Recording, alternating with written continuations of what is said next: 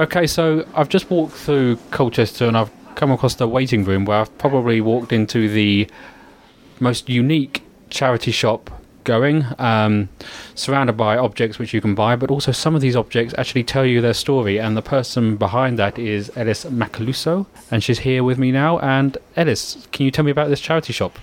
This is as you said, this is a unique charity shop. I wanted to touch some of the modern society issues, but without being too pushy. So instead of using actual actors, human actors, I thought of using some of the objects that we see every day in charity shops that we love, like a teddy bear or a dress or some shoes or a little coffee cup, and sort of humanize them to talk about these issues. What are the issues that you're trying to address with your stories? Yes, like for example, the teddy bear talk about depression, and according to statistics, 1/5 of the UK population suffer from depression or anxiety. So it's an important issue nowadays. Hello, my name is Teddy. I know. Common name for a teddy bear, but hey, at least I have a name.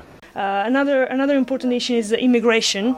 So, for example, the little coffee cup is Italian and has been bullied by her accent. Già, sono qui da mesi ormai, ma nessuno sembra interessato a comprare una tazza che è troppo piccola per un caffè. Oh no, I'm sure nobody really thinks you're too small. Or even posh bashing is another kind of bullying that is going on. People that sound posh, but they may not be rich, essentially. In this country, we tend to make sweeping assumptions about people based on their accents.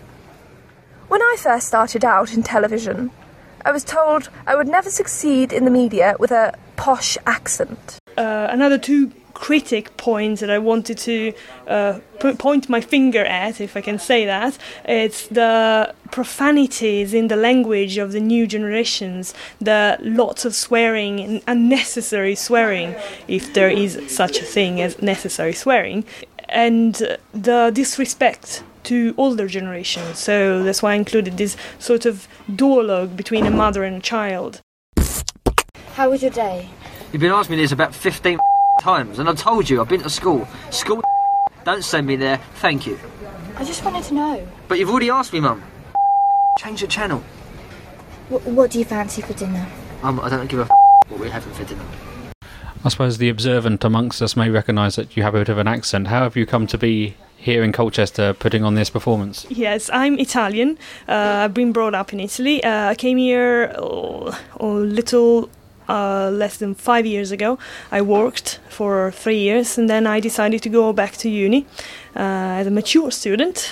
And I wanted to I started this career because I wanted to put out there the good principles, or what I think are good principles that are sort of going lost in this society, and the media seems today to push on the wrong side, on the swearing, on the sex talking, and all this inappropriate talking that is going around, even with little kids audience.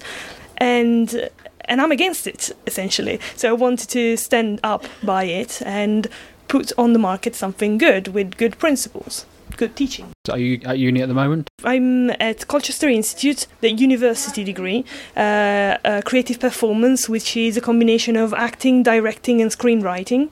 And I'm more interested in the writing than the acting.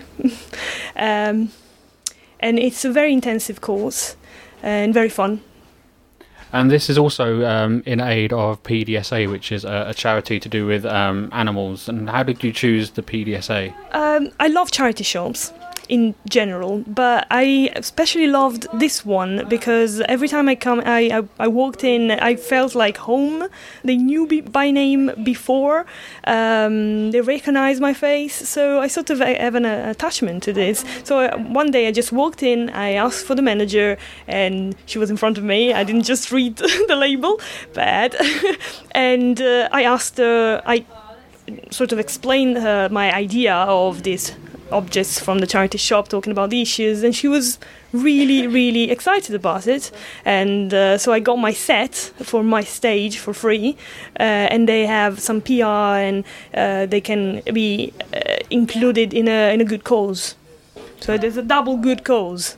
Yeah, it's fantastic, and hopefully the picture that goes along with this will sort of give you a bit of an idea. Where can people go if they want to find out more about your work and what you do? Well, I am on Facebook as Ellis Macaluso, and this show is on YouTube. It's public on YouTube. You can just search for Secondhand by Ellis, and it's there for everybody to share to friends and family. And I'm on Twitter as Ellis Macaluso. I'm almost everywhere. If you Google my name, you'll find loads of stuff. I am not shy. Excellent. And so, like I say, do Google and check out the YouTube stuff as well to find out just what I've experienced in this unique charity shop. Ellis, thanks very much. Thank you very much.